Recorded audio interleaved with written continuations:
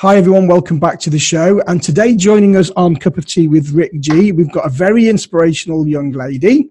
And this person has been part of our community for quite a long time now. And we've helped her through her property journey over the last couple of years. So without further ado, I'd love to welcome Fru Jeune. Good morning, Fru. Good morning, Rick. How are you? I'm very well, thank you. Yourself? Excellent. Fru, yeah, really good. Thank you for joining us on the show. Now, I do have to say that I'm sat here in my office and it's really early in the morning, and I came here because I wanted some nice peace and quiet so I could interview you. And we've got some people here changing the windows. So I do apologize, and that goes out to the listeners as well, if you get any background noise because of the hammer drill that is in the office next door. I'm afraid there's nothing I can do about it. I just hope it doesn't destroy the interview. So, Fru, wow, what an inspirational journey you've had over the last couple of years. So I'm going to get straight into it. I mean, you haven't always been in property. So can you tell our listeners a little bit about yourself and about your journey up until deciding you wanted to invest into property and HMOs? Yeah, sure. Well, I done a few things really, but I suppose what I was doing in the years leading up to going into property was I was doing postgraduate study, and it wasn't going very well, to be honest. I wasn't very well, and my uncle said, I was studying at Oxford, which is quite a competitive place, and my uncle said, come down and stay with me in the southwest, which is where I'm now based. And I liked it very much, and I stayed. I got a job in a cafe, and sort of that was quite helpful to realign my values and goals. And when I felt a bit more able to, I decided to go into property. And what made that decision for you, Fru? Why property specifically? Had you been talking to anybody about it? I think I've always been interested in property. I think I've always known it was a valuable asset class. It's something my parents had invested in, and I do remember when I first started Oxford, when I was doing my first degree. My dad and I decided to buy a house there, and I remember he just let me, as quite a young person, go and look for a property. And he then came and looked at it after I'd found one, and I always remember him saying, "Oh, you're good at this." So I think that had always sort of lain in the back of my mind. Okay, so let's talk about your Oxford stuff then. So what were you studying at Oxford? I was studying history. I'd done an undergraduate degree, and then I'd taken some time out, and I'd explored my options in the world, and I'd worked as a political consultant for a while. I'd also done a stint in Houses of Parliament. I'd been a research assistant for, at the time, a shadow Secretary of State. Wow, fantastic. I mean, that's pretty awesome. So in terms of, what your life looks like now, we're going to talk about your property portfolio and how you got it, in a little while. But let's look at your life now compared to how it was before. So how many hours a day were you putting in when you were back doing all of those other things? Well, it sort of depends at what stage, really. I mean, when I was working as a consultant, I was working pretty hard. And I think then in academia, I should have been working harder than I was. And I think that's because I wasn't so well. So I think really the thing that's changed for me fundamentally is my mindset. And that's been such a key element in my journey. I mean, now I work as hard as I need to, and I really like having that control. And I feel perhaps in academia, when I was working on my thesis, you can get quite lost, and they're similar in that they're both disciplines. You have to be a self-starter in property. You are the one who motivates yourself, and that's the same when you're writing a thesis.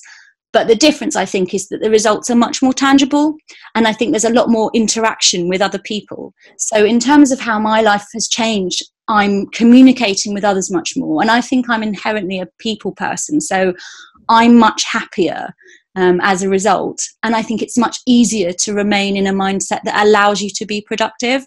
And I've really moved into that mindset of being very positive and of seeing failures as a good thing, and sort of, the challenge is part of the challenge is the fun part, I think that leads us on quite nicely, really, into, the self-motivation side of things. So, and you mentioned that property is, you've got to be a self-starter, you've got to motivate yourself, etc.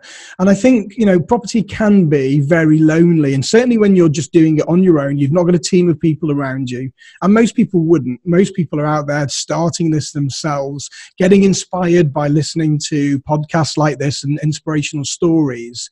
How do you do that, Fru? So go back right to the beginning. You've not got any properties at the moment, let's say. How do you personally motivate yourself? Because it's very easy to say, this is too hard, I'm just going to stop and go back to what I was doing before.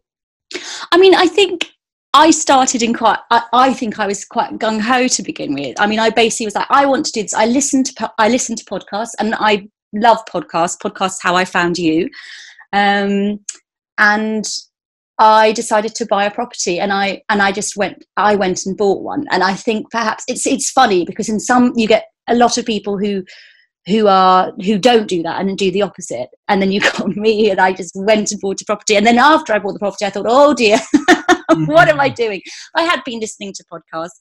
I'm really lucky. My brother, who sadly has now moved to San Francisco, so he's around less, but he and I would talk as well. So I had a bit of support from him. But I found it hugely helpful having sort of found a community through podcasts, having bought the property. And it was quite funny, really, because the property I bought, the first one I bought, was it was a complete wreck, and it was a brothel. So yeah, the first thing I did was go out and buy a brothel. That's actually quite common. We get a lot of people in our community and on our programs that actually buy brothels, and I think it's more common than you'd think. So talk to us about that then. So we sort of got off on a little tangent there, but talk to us about this brothel. How did you find it, and what, how do you know it was a brothel to begin with? Well, I didn't know it was a brothel until after I bought it, and the old lady next door came and told me. And she didn't work there by any chance, did she? Oh. No, bless her. She was so delighted that I'd bought the property, and actually, not long after I started the works, I got a letter from the police saying that I owed some money to them because they'd had that many call outs. And I mean, it was a very simple situation where I just contacted them and said, no, all of these call outs happened before I owned the property, and that was fine. And thankfully, of course, yeah. No, actually, I can tell you now, the police have never been called to the property since, and I've owned it for a while now. So I'm delighted to say it's really common. I say it's lots of people tend to get a hold of these brothels. I didn't realise there was that many brothels out there, and I'm an ex-police. I think I've seen more of them since I've been in property than I was when I was a policeman. So we've got the point where you're saying that you found us and you joined a community. So trying to sort of keep it sequential. So you decided that you started to listen to some podcasts, and you found our community through the podcasts, and then you came along, didn't you, to some of our groups and some of our training sessions, and then. What happened from there, Fru? How was the transition from that point into your first HMO property? Why HMO specifically for you? Well, for me, I was interested in cash flow. My goal then, and still is, although I feel like I can expand on these things, was to renovate the property I live in. And in order for me to do that, I needed to have an income level. So I was looking for cash flow in order to create that income level. So that's really why I chose HMO. And frankly, finding the community was like night and day, really. I got to a point where I was doing the renovation, and I realised I hadn't got a clue on how to find tenants, manage tenants, any of that side of it. And I'd heard you talking about your systems day on a podcast, and that really sparked my interest. So as you say, I came and that's when I first met you. And from there, I got involved in your online mentoring, and then actually now I come to a mastermind once a month, which I find incredibly helpful because it is lonely property, and it sort of keeps me focused, keeps a structure to what I'm doing. And do you think, Fru, you'd be in the same position now? We'll talk about your portfolio in a second. If you hadn't have been a part of that masterminding group, do you think it would have been a lot different for you? Absolutely, because I think I would have had no concept of the possibilities about momentum investing. I think I wouldn't have had the confidence, and I think it's when you see other people doing it, when you can discuss those issues that inevitably arise, you can see there's a trajectory, but also you're not on your own, and no problem is insurmountable. That's a big thing, isn't it, about being on your own? Because I do know, and everybody can relate to this, and all the listeners now listening to this, if you're starting your journey, or when you did start your journey, for me, the scene, I was in my dining room, I had my little tray that I'd bought from Staples with nothing in it, because of course I didn't have any properties or anything. I had a calculator, I had a little computer that I bought on my phone, and I was so lonely because I was phoning agents and I was calling vendors, and it was just, whoa, this is because I'm used to being surrounded by a team of people in the place, and all of a sudden I'm cast out, I'm on my own, and I'm trying to forge this business from nothing, from zero, from no cash flow. And that is a real mindset change, isn't it, Fru? And I think by surrounding yourself with like-minded individuals and going through those challenges and those mindset issues with everybody else is a massive release. And you understand that actually, everybody kind of feels like this. It's not just me. So thank you for sharing that. Interesting you put it like that, because my journey is kind of like the converse of that, really. But ultimately, I'm meeting exactly the same place, whereas I've come from a place where I've got nobody around me when I was doing my thesis. And then suddenly I've discovered that having loads of people around me sort of was what would make the difference. Yeah, absolutely. Yeah. And I suppose, lots of people coming from different backgrounds, but either way, property is a lonely journey unless you surround yourself, with those like-minded individuals. So let's talk about your portfolio then, Fru. So how long have you been investing in HMOs now altogether?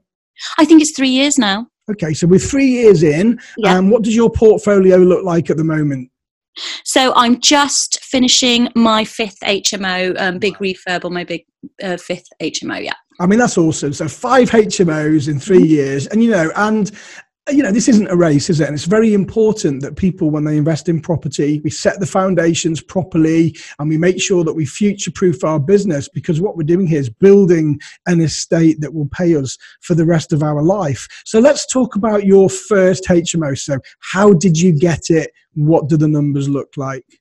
So that was the brothel, and I just was going through Rightmove actually on that one, and it was one that I'd seen out of the corner of my eye for ages. I liked it because it had parking, and I know you and I disagree on parking, but I saw it and I thought, gosh, that's perfect, because it was a bed and breakfast in inverted commas. A bed and breakfast, I love that. A bed and breakfast / brothel. Yes, and it had a sold sign. It said it had been sold, so I'd seen it, but I hadn't gone in, and I was sort of on the hunt, and then it came back on the market, and I looked around it, and it was absolutely horrible, and I thought, perfect, because I was a novice, and well, actually no, I mean, I think probably. Oh, that's great. I mean, buying those type of properties that are really run down are the ones that we kind of really look for.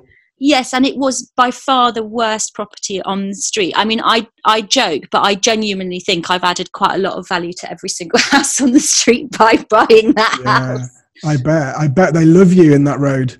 The old lady next door I mentioned did give me a big hug. Oh, bless her. So what did the numbers look like, Fru? So what did you buy it for? How much did it cost to refurbish? And what problems, if any, did you have along the way? Oh, I had lots of problems, Rick. It was 150 to buy, so it was not too.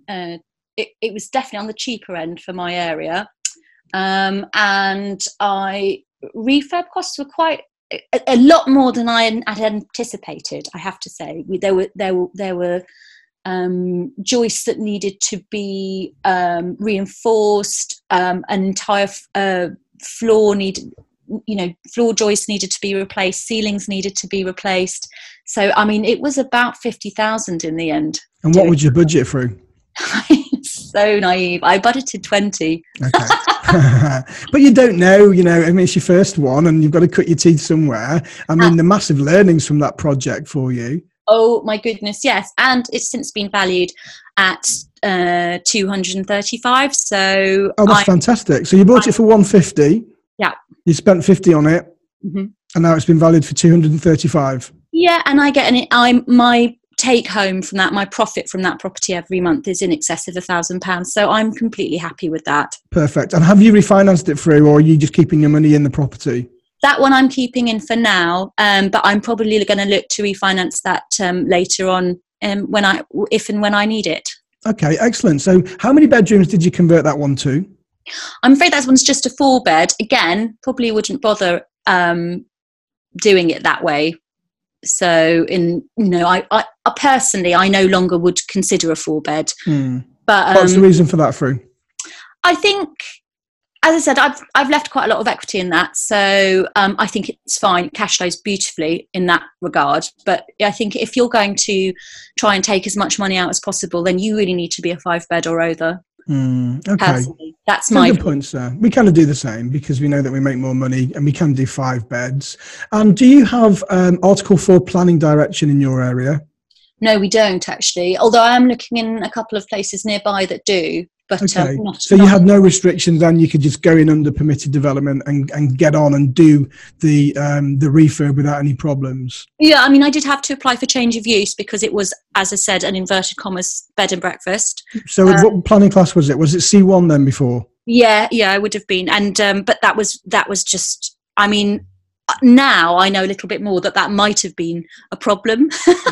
It wasn't a problem at all. But I suppose, I mean, if you were in a seaside town or somewhere, perhaps where the bed and breakfasts were a bit more sacrosanct, that might be an issue. So, but it certainly wasn't in this instance. So how long did the refurbishment take for you? It took 6 months, and that is because I didn't know what I was doing. So it took a long time. And how did you find your building team through? Where did they appear from? So that was really was. This is why you need to know a little bit more than I knew. So I had a friend who was a builder, but then he sort of let me down. But I had another friend who's an electrician where I live, and he knew an electrician in my investment area. And he introduced me to this chap who is still my electrician, fantastic. And then he introduced me to all of my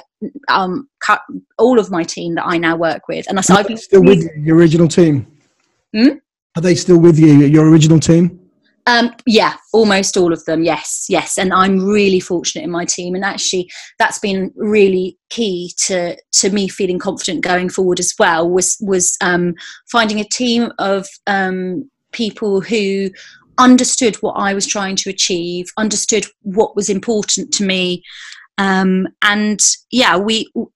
they all know that I'm very focused on creating a quality product, but also a product that's going to last a long time. So we do a lot of future proofing. I will spend more. I will front load the spending to ensure that I've got really good electrics, really good plumbing, make sure everything's going to last. And that's really important, isn't it? Future proofing in terms for maintenance is one thing, but future proofing in terms of decoration. Now, I'm going to talk to you a little bit about that, because have you seen all of the really great looking properties now that people are turning out, the co-living properties and the really high-end HMOs? Have you seen those photographs that are knocking around on Facebook? Absolutely, yeah. So they look awesome, and they just look amazing. But I do have concerns that maybe in 5 or 10 years' time, if that fashion sort of dies off and it goes out of fashion, it's going to be quite expensive to really, put that right and turn it into what is current at that time. What do you think about that, Fru? I mean, what do you think about the decor, and what standards do you work to? I mean, I try to work to a high standard. My investment area probably doesn't require, I mean, it's not London, it's not Manchester. So, you know, what I consider high end might not be quite what someone who perhaps is doing, you know, Southwest London would consider high end. But with regards to, I mean, I think you can create a really good look and not worry too much about what it will look like in 5 years, as long as you're careful. I think one of my concerns is being too committed to a style. And I think that would worry me. I mean, I do like a lot of the things I see. They look great on Instagram, etc., and I really do. But I do share your concerns a little bit, and I don't go there for that reason. So I perhaps. I think they look great. You know, they are awesome, and I suspect that those properties, you know, will be very full very quickly, and the void levels will be low. But when we do talk about future proofing, you know, fashions and styles do change, and they change really quickly. Yeah, they do, and I think what I try and do is just make sure that everything can be changed quickly. I'd rather have a really well plastered wall that's beautiful and flat and not bumpy, that I can just paint in a different colour, than perhaps something a bit more involved. Do you do all the design work yourself, Fru? Yes, I do. Okay, and where do you get your inspiration from? Oh, I think probably just like everyone else, I like looking at Instagram and Pinterest, things like that. Yeah, I mean, it's I don't do any of our interior work in terms of the design, as you know. Lorraine does that herself. But we're not really high end, but we do feature walls, and we do nice wallpaper feature walls, etc. Because I think moving forwards, that's easy stuff that we can just paint over, or you know, put a new piece of wallpaper on, and then we're into the current trend in that time. So in 10 years' time, hopefully, it won't take too much to be able to redecorate the property. You know, and we've got problems with some of our portfolio through, because we've got probably, I don't know, maybe 11 houses that have got wood chip, and whoever thought of wood chip at the time didn't think about future proofing, because to take that wood chip off, my God, we're going to have to replaster all of the walls and all of the houses again. So that's not really future proofing, but I'm hoping, and I'm crossing my fingers, that wood chip's going to come back round into fashion in about 5 years' time. So watch this space. I'm not completely convinced by that one. Do you think it's gone forever? I hope so. And a Glipter or something like that as well, that came in not long after wood chip. I don't know. I mean, I grew up with wood chip. You know, it was all the rage, and it was a great way of plastering, well, not plastering, but wallpapering over walls that, you know, were all wobbly and what have you. So it kind of worked at the time. And then Magnolia paint came in, and everybody loved Magnolia paint. And now it's like, oh God, it's Magnolia. That's awful. So it's really, you know, things change really quickly. Let's talk about en-suites. Through. So, you know, there's lots of discussion about en-suites, and we did talk about this on a lot of our podcasts, because I like to get everybody's point of view. So what's your theory on en-suites? Do they work? Is it worth the risk? I absolutely think it's worth the risk. I've got I'm currently working on a 6-bed all en suite, and I have one room left, and we're still a couple of weeks away from finishing. You know, those rooms just flew off the shelf, and I think that's because they've got en suites in them. Yes, I really charge do. A premium for that. Absolutely, I can charge so much more for an ensuite room, and that's what people are looking for. And it's how much more for? What sort of figures are you looking at?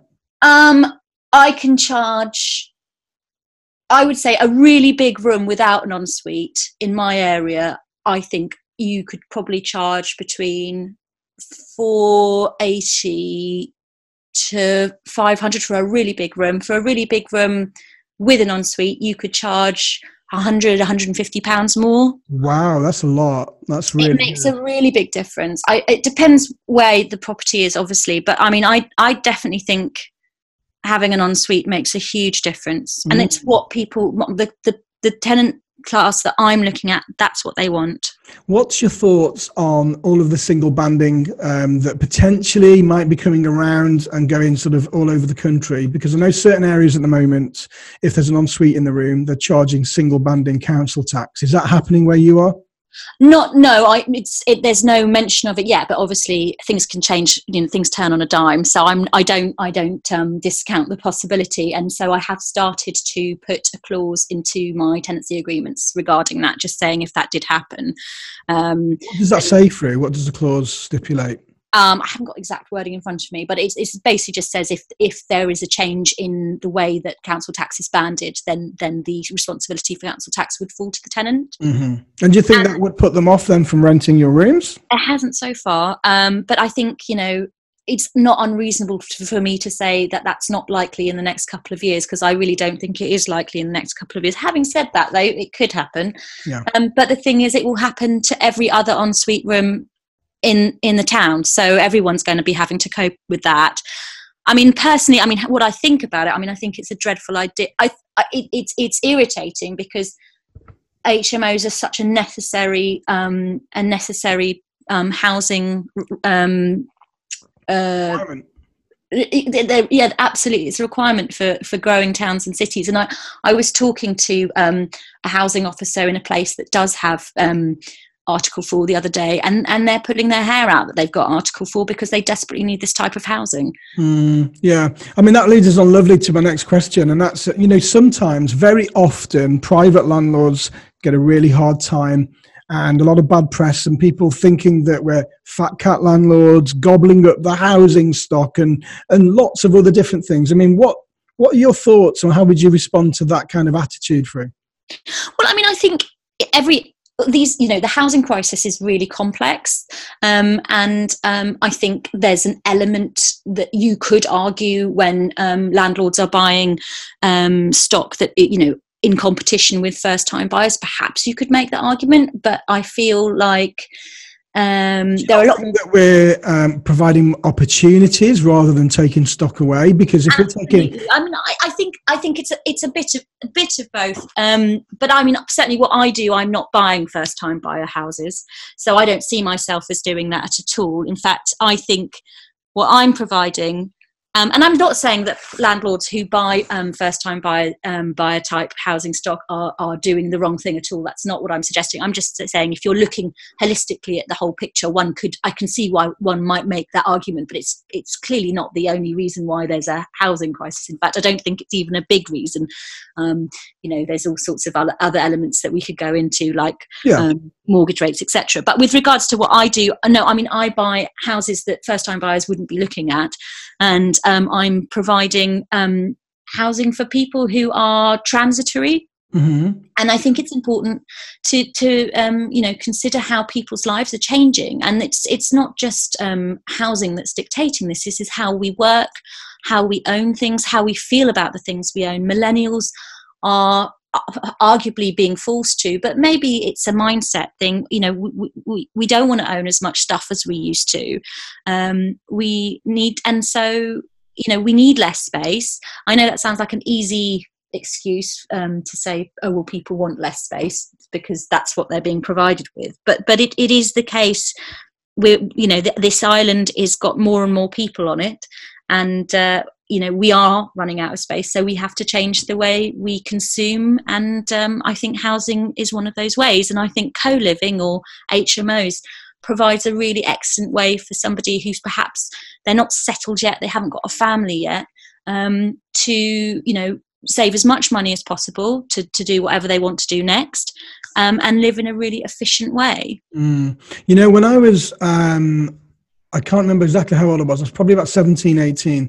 I left home quite early, and I went and I lived in a HMO, and I didn't know it was a HMO at the time. It was a house attached to a hotel that I was working at, and in hindsight, it was a HMO. But I loved it because I was there with all of the other people that had similar interests with me. All of the other staff were living in the property as well. And for me, it provided a great opportunity that was affordable, that I could leave home. I got all of my meals cooked as well there, which is quite a big bonus. And I think what we're doing here, and certainly from my perspective, is we're taking properties and we're turning them into lots of opportunities for people that potentially couldn't get those opportunities from other places and can't afford to get on the housing ladder themselves. And you mentioned, Fru, about transient lifestyles. Well, lots of people don't want to be stuck to one place anymore. They like to move around. They like to be able to to choose to have that flexibility of where and when they can live, and when they can move to different places as their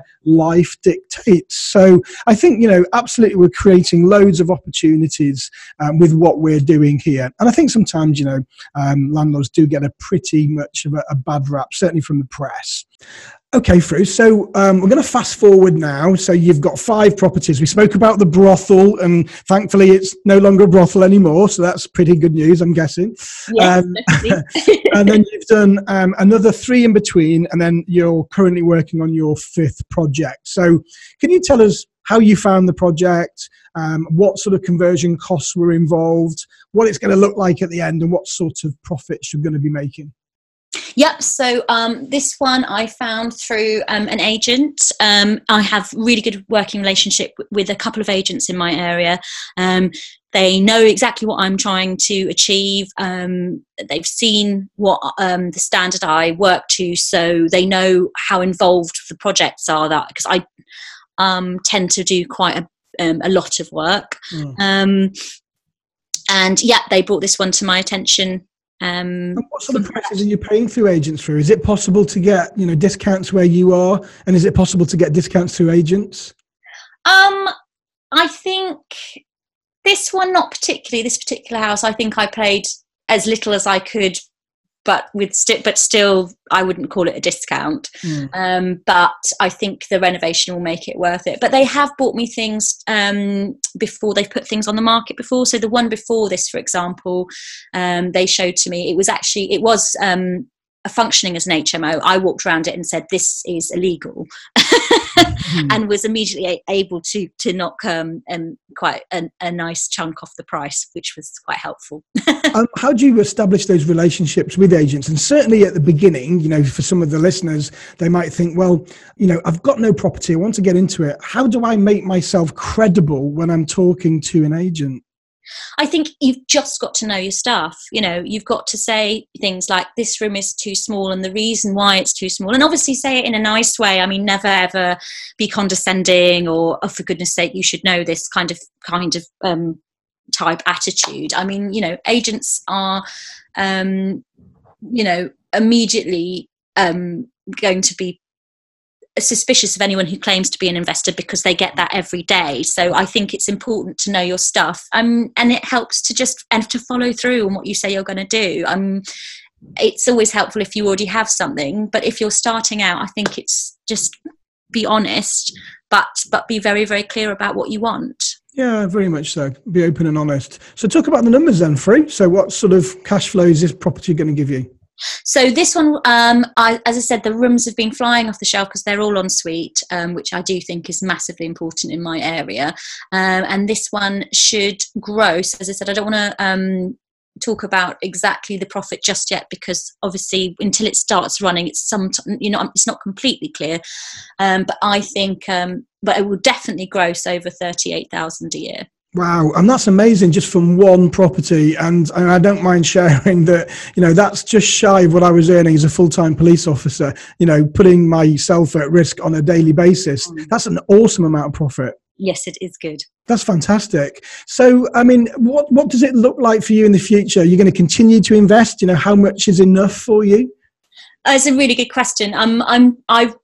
I think I will continue to invest. In fact, yesterday I just started chatting to someone about a purchase lease option. So I clearly am keen to carry on at the moment. So yeah, and I think if you're in a position to, then why stop? Fru, I'm going to ask you a really on the point questions. And so going back from when you started, you bought your brothel, you've now got 5 HMOs. Can I ask you what your monthly income level looks like now compared to what it was like before?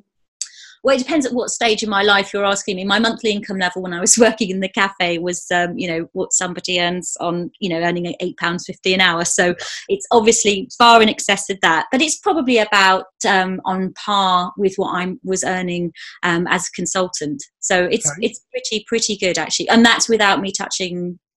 I keep a lot in my limited company. So, I mean, are you prepared to share those figures with us, Fru? Is it something you want to keep to yourself? If it's all right, I'll just keep it to myself. Okay, no problem. But I'm living a life where I would say I would say I was financially free, yes. Fantastic. So you've gone in 3 years to become financially free by investing in HMO property.